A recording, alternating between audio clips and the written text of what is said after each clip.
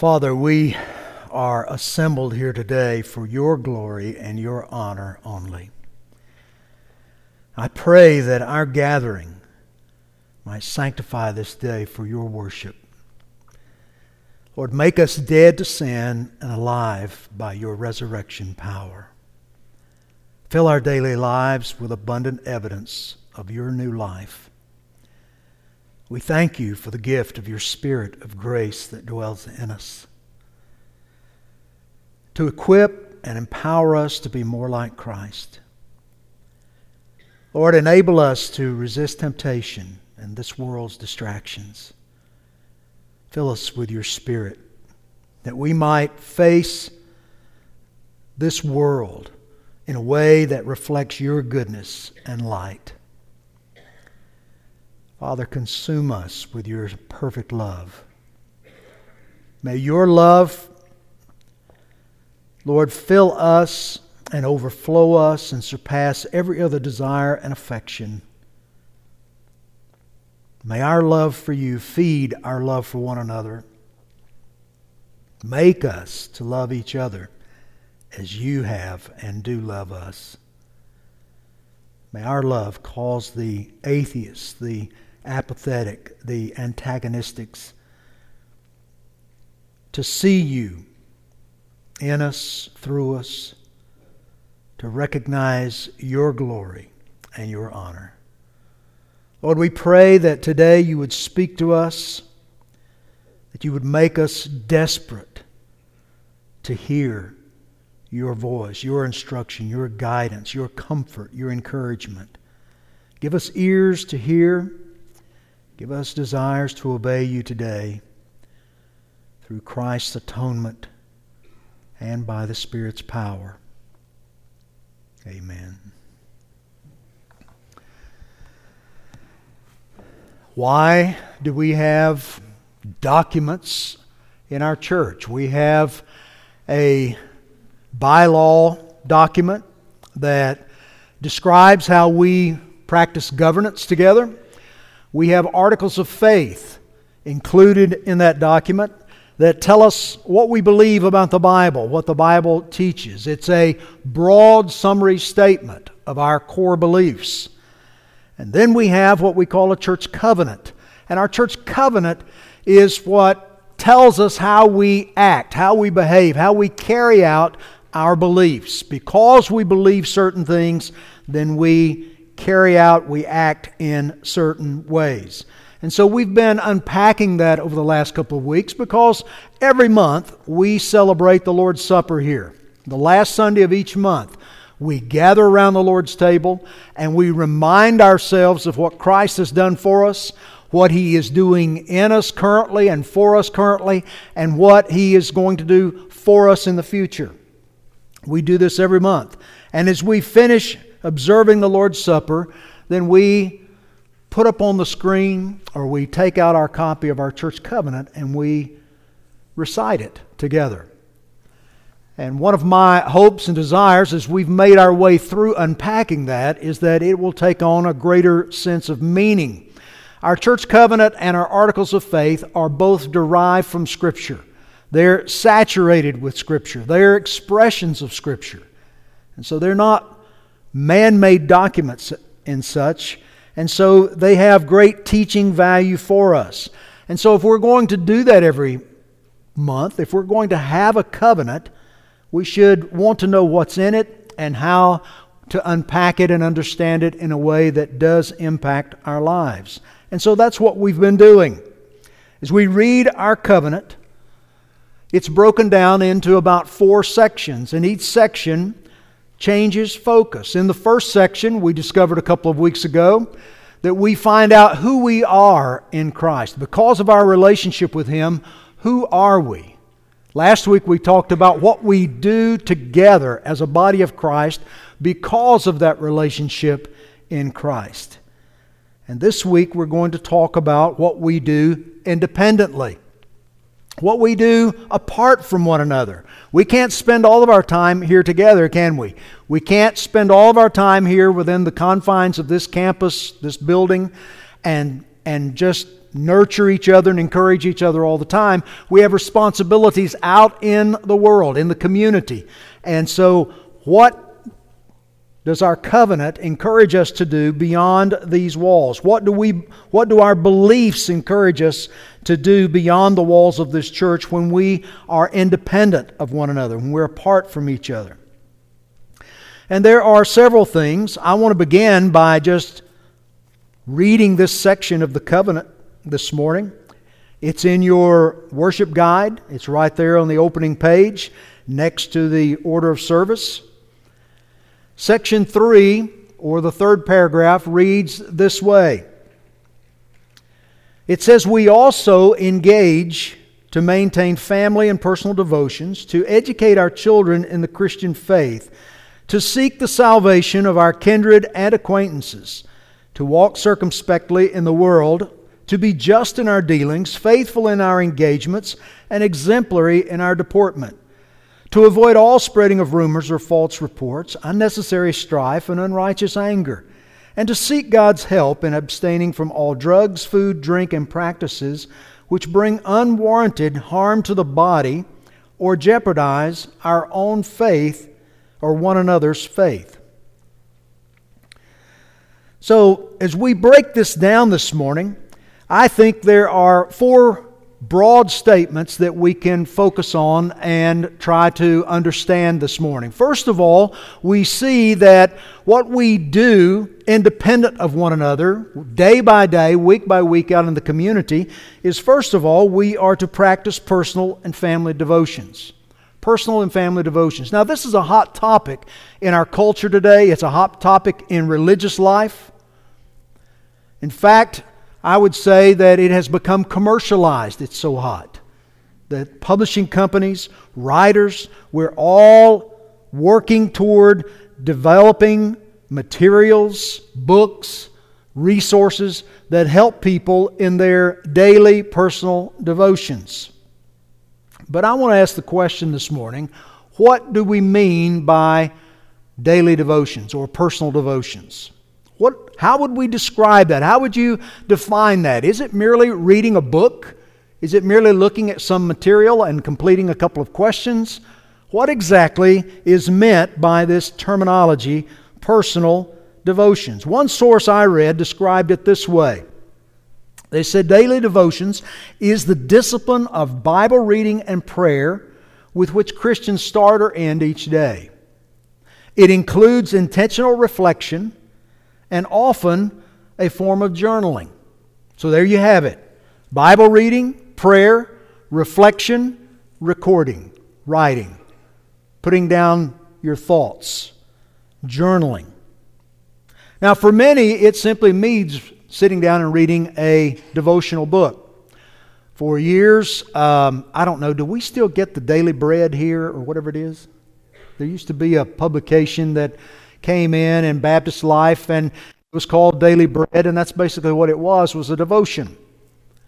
And you may be one of those people that has a resource like that you look to each and every week. Now, there's nothing wrong with that. That's okay. Personal devotions can take on lots of different forms. But what I would suggest to you today is that is all you're doing. You need to expand and go deeper.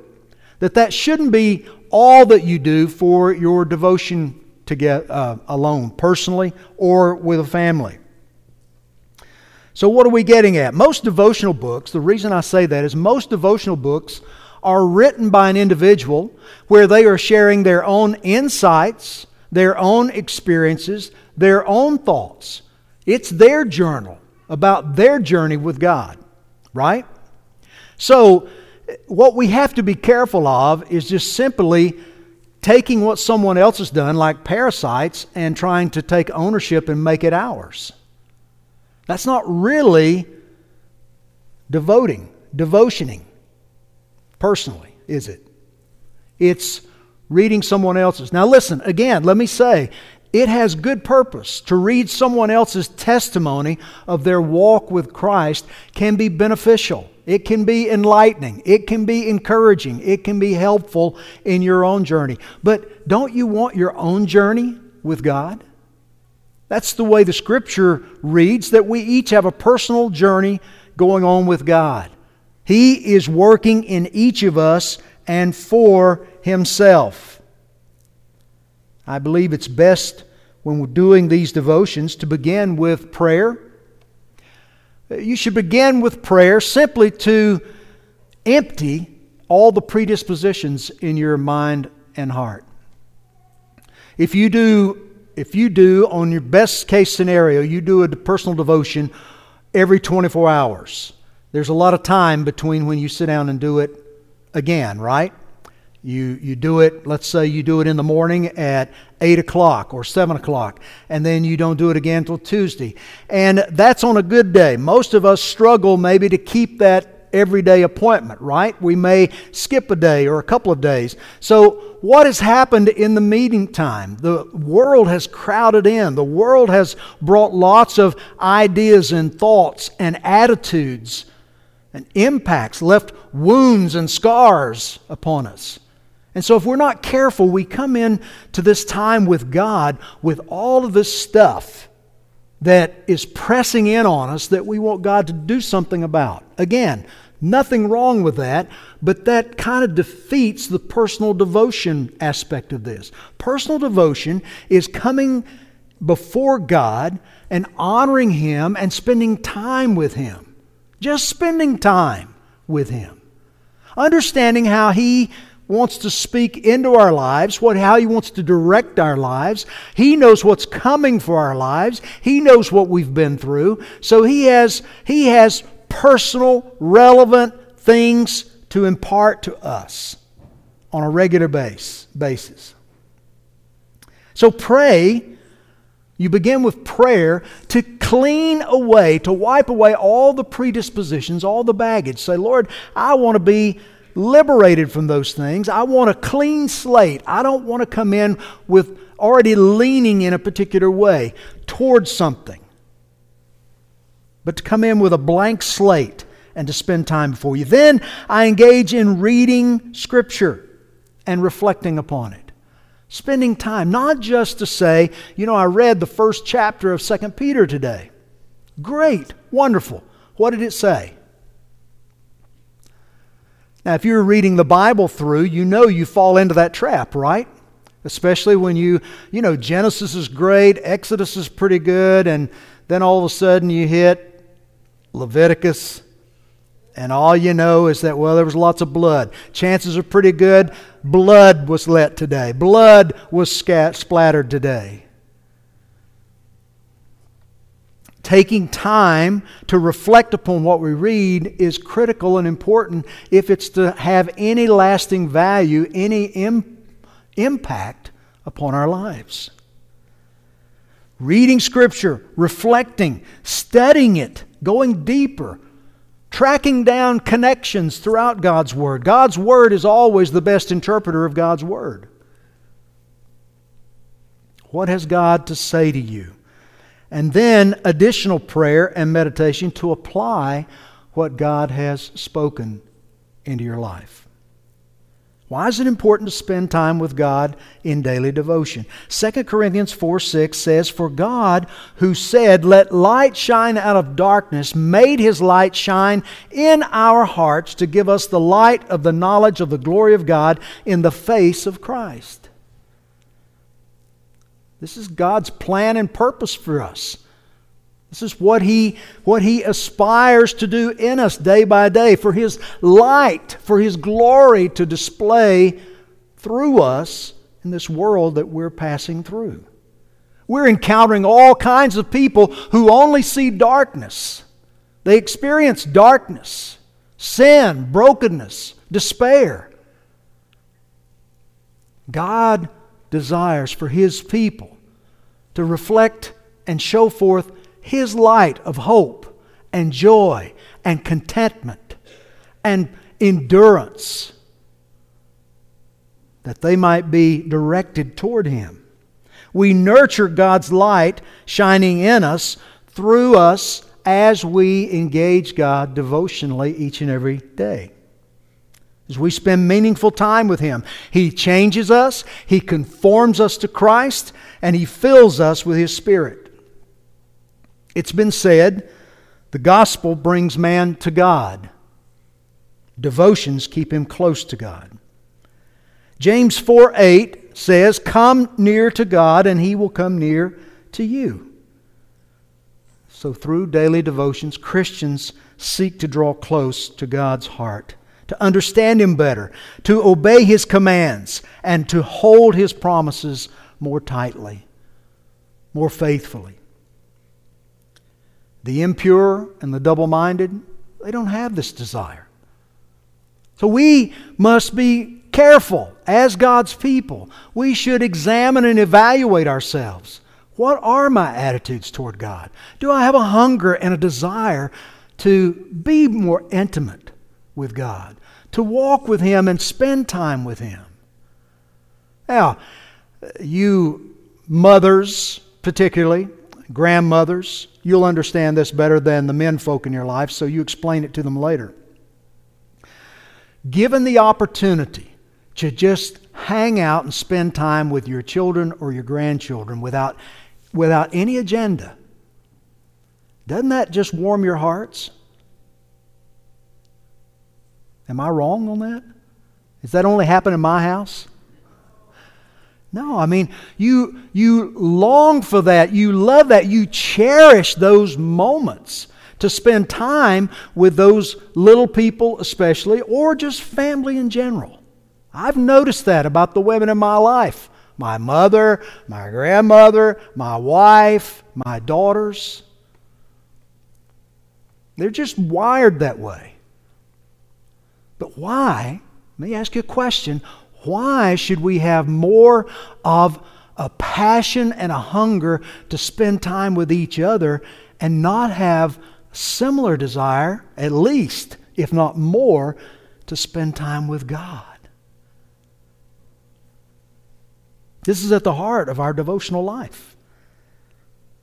The impure and the double-minded do not have this desire. They have no hunger to be near God. A sincere believer knows that God wants His people to draw near to Him. And with true and pure hearts. That's why devotions are important. Hebrews 10:22 says, "Let us draw near to God with a sincere heart in full assurance of faith, having our hearts sprinkled to cleanse us from a guilty conscience, and having our bodies washed with pure water." After our salvation, spiritual growth begins. The true believer will, like Enoch, want to walk with God. The true believer, like Asaph, will desire to be near God. The true believer, like the disciples, will yearn to pray effectively. In short, the child of God will make time for daily devotions. So we engage in personal and family devotions together. Secondly, our covenant stresses for us that we are to lead our children to Christ. We are to lead our children to Christ. We've been focusing on this for several years here at our church, helping to understand and sometimes to clear up any misinformation, misunderstandings about the roles that we have. What is the church's role? What are parents' roles? For years, and I've seen this played out for many years in churches, parents kind of assume the church has the responsibility to do all the spiritual ministry to their children, to impart to them spiritual truth and be responsible for them spiritually. See, that's not what God's Word teaches.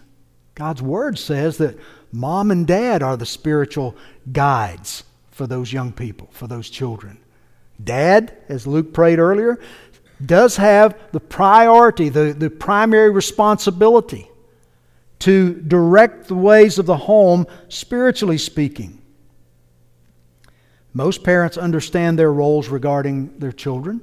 They know they have a responsibility to take care of them, to protect them, to educate them, to clothe them, feed them, prepare them for adulthood. But we often ignore our responsibility to be their spiritual leaders. I've had some through the years tell me they reared their children intentionally in a neutral mode, spiritually speaking, so that they could just make up their own mind. That's almost parental malpractice.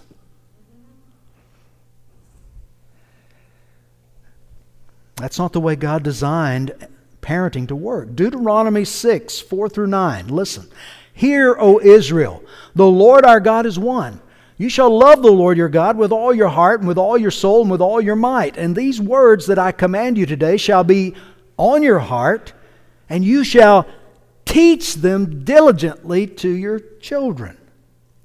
Now, Craig's not here today, and I was all set to pick on him today. But he'll still work as an example, even in his absence. I'm not going to say anything unkind. I don't want you to get the wrong idea here. But Craig operates a landscaping business. And my modest, humble opinion, the most important tool in Craig's arsenal is the lawnmower. That's his number one tool. And I've watched Craig use the lawnmower to cut grass. I've watched him use it to rake leaves. I've watched him use it to push brush piles. And I've watched him use it to blow driveways and all those things. He can get more uses out of that mower than anybody I've seen. Now, he drives that tractor over the lawn, and behind him there is a nice, clean, lowered surface on the grass, right? He cuts it and it's clean. But that doesn't just happen, does it? I've noticed with my own mower, it doesn't just work that way. I can drive mine, I put gas in it, I can put oil in it and all those things and keep driving it and driving it and driving it. But sometimes I start to notice that the cut's not very good. That sometimes it's like there's just some kind of bat that's just beating the grass as it goes by. You know what happens? There's a blade. The magic is in the blade under the mowing deck. Rotating blades down there. Now, I've tried this. I've stood my mower up and looked at the blade and said, you know what? That blade's gotten dirty. Needs to be cleaned up. You know, take some cleaning chemicals and clean that thing up and make it look good. Even spray a little oil on it, a little lubricant, make it slide through the grass better, right? Put some grease in the ball bearings so that it turns better. All those things are important to do. But they're not the most important thing to do. The most important thing you can do for that blade is what? Sharpen it. Sharpen it. I love an illustration that's obvious, don't you? You must sharpen it. Due diligence to the blade. Taking a file, taking a grinder, and with friction, sharpening, bringing a keen edge to the blade. And it's amazing what that will do to the grass.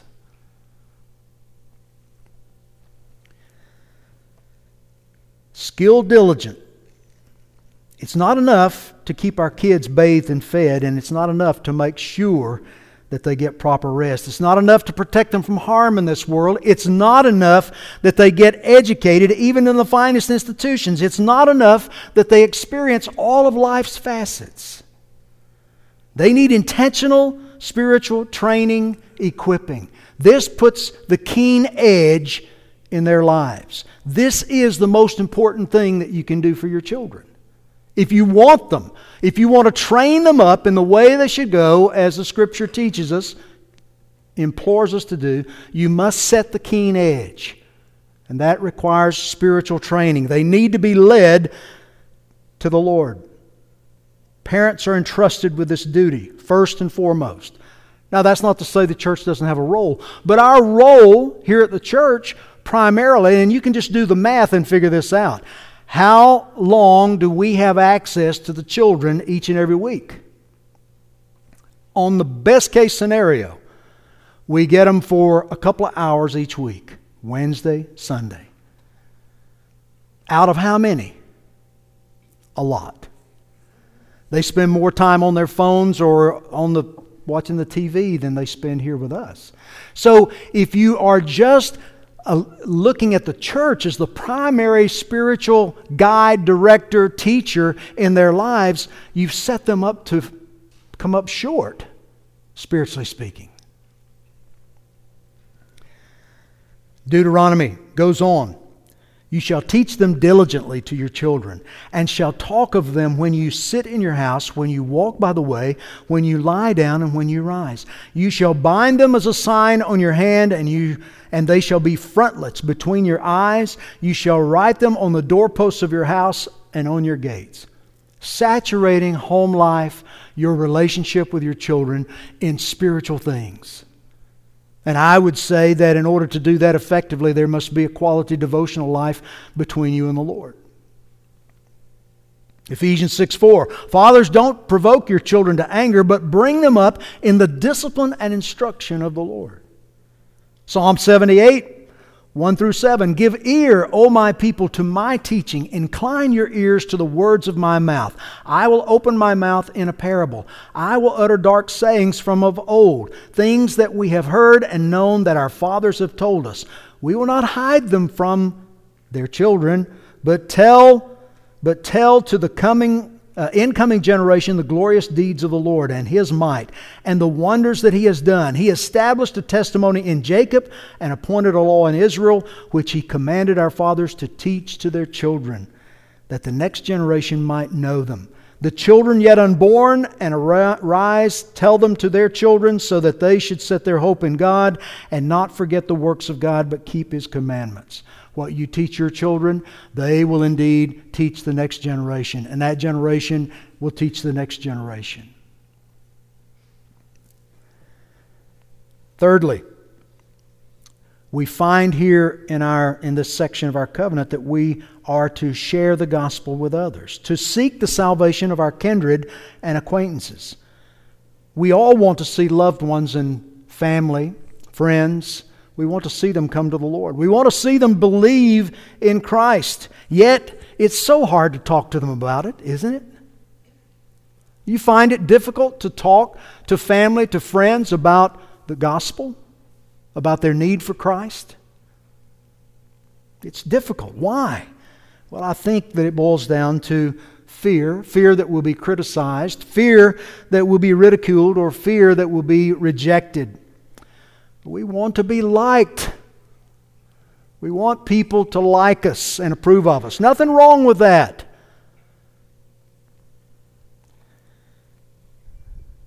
Maybe we feel unprepared to strike up such a conversation. How can we overcome such reluctance to share the gospel? Our devotion begins with prayer. Praying for the boldness, praying for the filling of God's Spirit in us. Only through the Spirit of God residing in us can we hope to do any of these things effectively or at all. Admit to God that you struggle with being bold with the gospel. Begin by admitting that. Lord, I'm struggling with this. I have fears that I know are not good or healthy. Ask for His help, His strengthening by the Spirit. Why do we have these fears? Well, it's often rooted in our pride. We don't want to be unliked. We don't want to be unpopular. No one goes around seeking how to do that intentionally. Most of us are raised and trained to be concerned about pleasing others, and that's not all bad. We want to be moral and kind people. But at the same time, there has to be a tension. Love has to drive us to be willing to do what is important, even at the risk of being rejected or criticized. Love. Christ Himself is our example and inspiration and confidence. He was accused, He was beaten, He was rejected, He was crucified. Why? Because He loves us. Because He loves us.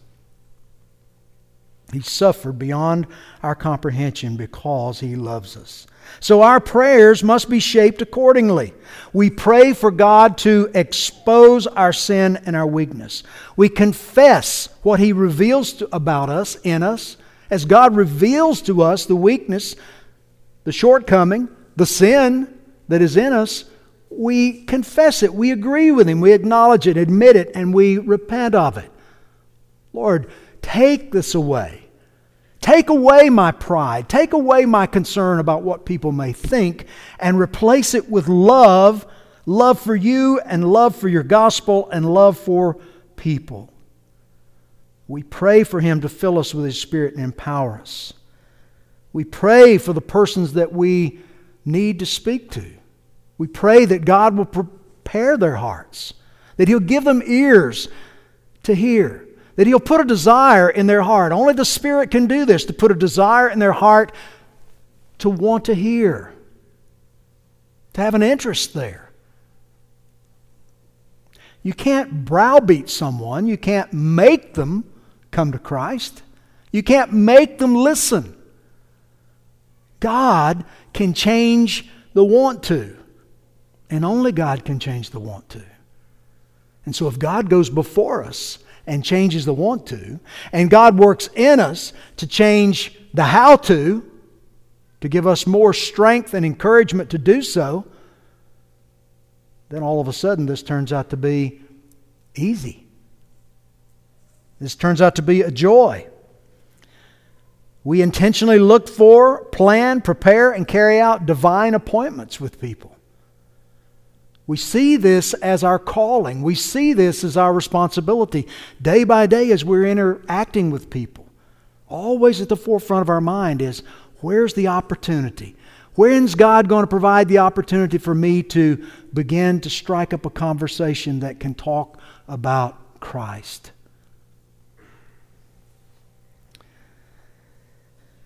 Share how Christ has impacted your life. You know what? You see how this keeps circling back? If you're not spending time devotionally with the Lord, you're not going to have much to talk about on that front, are we? We're kind of cold and indifferent. Well, I know the gospel. I've got a canned presentation of the gospel at my ready disposal, at my beckoning use here. But you see, when you're devotionally engaged with God day by day, what He does is that He begins to fuel a fire, a passion within us, a desire within us to make Him known to others. We recognize what He's doing in our lives, what He's doing in my life. I want others to have the same thing. We continue to pray for them and continue to share the gospel with them. We're busy people. You're busy people. You got lots of things vying for your time and your attention. We live in a busy, busy world. It's filled with all kinds of distractions. But we have to take stock of our priorities. We do. We have to decide, do I really believe what the Bible teaches, what I say I believe about eternity? Do I believe there's a hell? Do I believe there's a heaven? That some are going to heaven and some are going to hell, and that the difference is the gospel? Do I really believe that? It's what the Scripture teaches. It's what each and every one of you, if I were ask you one-on-one this morning, would attest to and say, yes, I believe that. Well, let me ask you, does our life reflect what we say we believe? Do I believe this topic is the most important thing affecting every soul? Finally, our covenant says we live with purpose and care in this world. To walk circumspectly in the world. Circumspectly. What does that mean? To walk carefully. To walk intentionally with purpose. To live in this world carefully. We bear the name of Christ.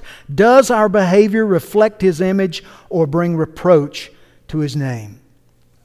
Our covenant unpacks the stipulations, the implications, if you will, for living with care in this world. Here's what it says. 1, we're to be just in our dealings. Just in our dealings. What does that mean? Is Christ pleased with the way we conduct ourselves in our interactions with others? Is He pleased with how we interact with others, whether it's a business relationship or whether it's a friend relationship or just a casual acquaintance? Are we being an example of His goodness? Are we displaying His glory, His love, His care? Secondly, to be faithful in our engagements. What do our engagements say about us? What do our engagements say about us? What are the relationships that we have? Do we plan them, execute them as unto the Lord? Carry them out as unto the Lord? Colossians 3:17 says, "And whatever you do in word or deed, do everything in the name of the Lord Jesus, giving thanks to God the Father through Him." Thirdly, it says to be exemplary in our deportment. I had to look up deportment. That was a joke. Are y'all with me this morning? What does that mean? It means behavior, right? Our actions. To be exemplary. To be exemplary in our deportment, behavior. The flesh wants what it wants, right? I don't want someone cutting me off in traffic because I got there first. I want to be there first. That's what's fair. We want fair until it works against us. So how do I conduct myself in life? What's the testimony that I'm writing that trails behind me? You know those jets when they're way up in the air and they move across the sky and they leave that little white strip behind them, you know, coming out of the engines? You know, what kind of strip are you leaving behind you? Does it cause people to look and think about Christ, to desire God, or does it point them in another direction? The Spirit gives us different desires. The Spirit, when Christ is in us, when we're in Christ, the Spirit resides in us and changes our desires. Gives us a different appetite. Desires that want to please God, to know Him more intimately.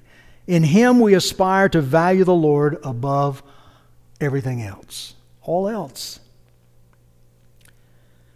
Fourthly, it says to avoid all spreading of rumors or false reports. This one's pretty easy, right? Not easy to do, but easy to understand. Isn't it so easy to believe the worst about someone? Have you noticed that? We have a saying that says, well, I'm going to give them the benefit of a doubt. Nobody gives anyone the benefit of a doubt anymore, do they? We already know what their motivations are. We already know that they intended to do that to bring discomfort and harm and whatever to me. That's what we normally jump to. That's the human nature, flesh side of things that rears its head and says, I'm most important and you need to get out of my way. You need to do more to benefit me. What is it that makes us enjoy gossip and lies so much? I mean, it's the same thing that goes on with the nightly newscast, isn't it? If they come on with 3 stories leading out that are all wonderful, kind stories and positive things about what's going on in the world, nobody tunes into that for more than a day or two, do they? But when they lead out with all the devastation and heartache and difficulty and fights, you know, a fight will draw a crowd in a hurry. I was preaching the gospel years ago in Ghana to about 5,000 people out just standing. They've been standing for hours watching the Jesus film and began preaching the gospel. And about halfway through, as we're beginning to really get down to the nuts and bolts of the gospel, they all of a sudden just left. It's like someone had turned a switch and they all just left. And I looked at the translator and said, "What did I say?" He said, "I don't know, but I'll find out." Well, the short of it, he came back in 10 minutes and said, a fight broke out on the other end of town. Everybody went to see what was happening.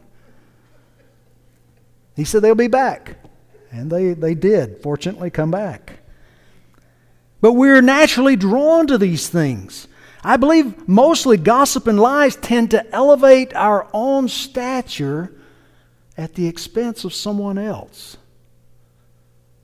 So we migrate toward them. To avoid unnecessary strife. Strife is a chief characteristic of this broken, fallen world. Everywhere we look today, we see strife. Sometimes it's unavoidable. There's going to be strife in a broken world. But as Luke prayed earlier, sometimes we create our own strife where there isn't any. I once knew a man whose job was conflict resolution. You know what he did? What his gift was? Starting conflict. Because he thought he was good at resolving it, he always needed some conflict to resolve. So he was pretty good at starting conflict. Avoid unnecessary strife. Avoid unrighteous anger. Unrighteous anger.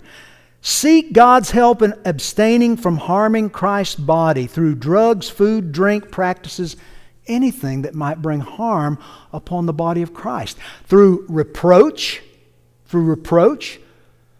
If you're giving a testimony one day that you're walking with the Lord and you're reading your Bible and you're praying, and the next day you're being drawn into the world and acting like the world, then you bring reproach upon the body of Christ. To seek God's help for avoiding doing harm to ours or others' faith. Doing harm to ours or others' faith. One of the great benefits of our koinonia is strengthening each other. It's one of the reasons we come together. We come together to worship God together. But this being together, the iron sharpening iron, makes us better, makes us stronger.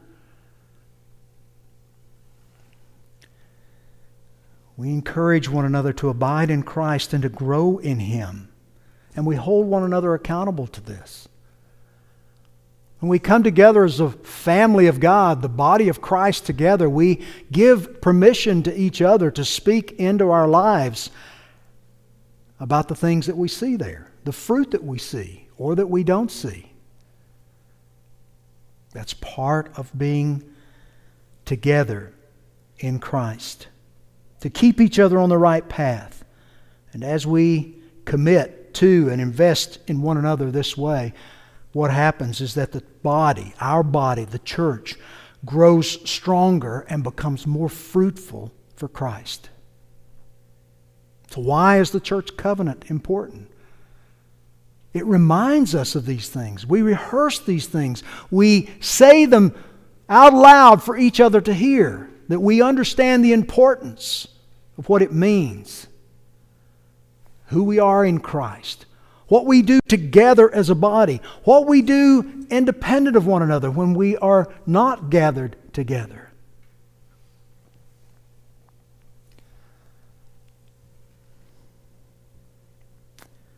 Would you pray with me?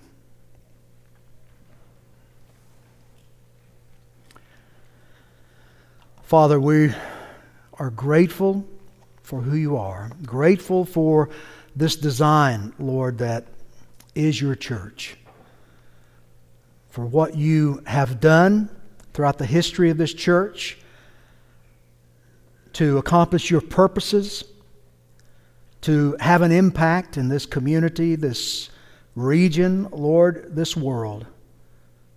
And that we all benefit from that today as we gather together in your name.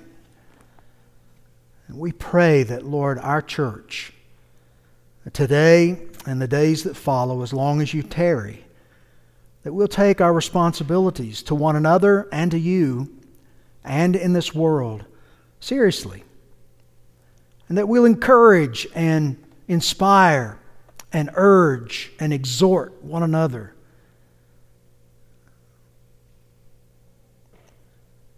To fulfill those things in a way that continue to exalt you and continue to point others toward you. Don't allow us to settle for the lies that the enemy tells us that it's not important.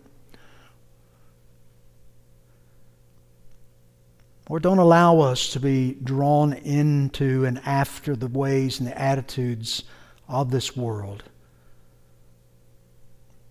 But Lord, through the presence of your Spirit working in us, well, we know we can't do it on our own, but with your Spirit working in us, that we can be a fruitful testimony and witness to your goodness, your glory, your love. Make us be this kind of people. Show us how, Lord, we can take those steps in the right direction. to nurture and encourage this in ourselves and in one another. For your glory, for your honor, Lord, and for the sake of our dark world. We ask in Jesus' name, amen.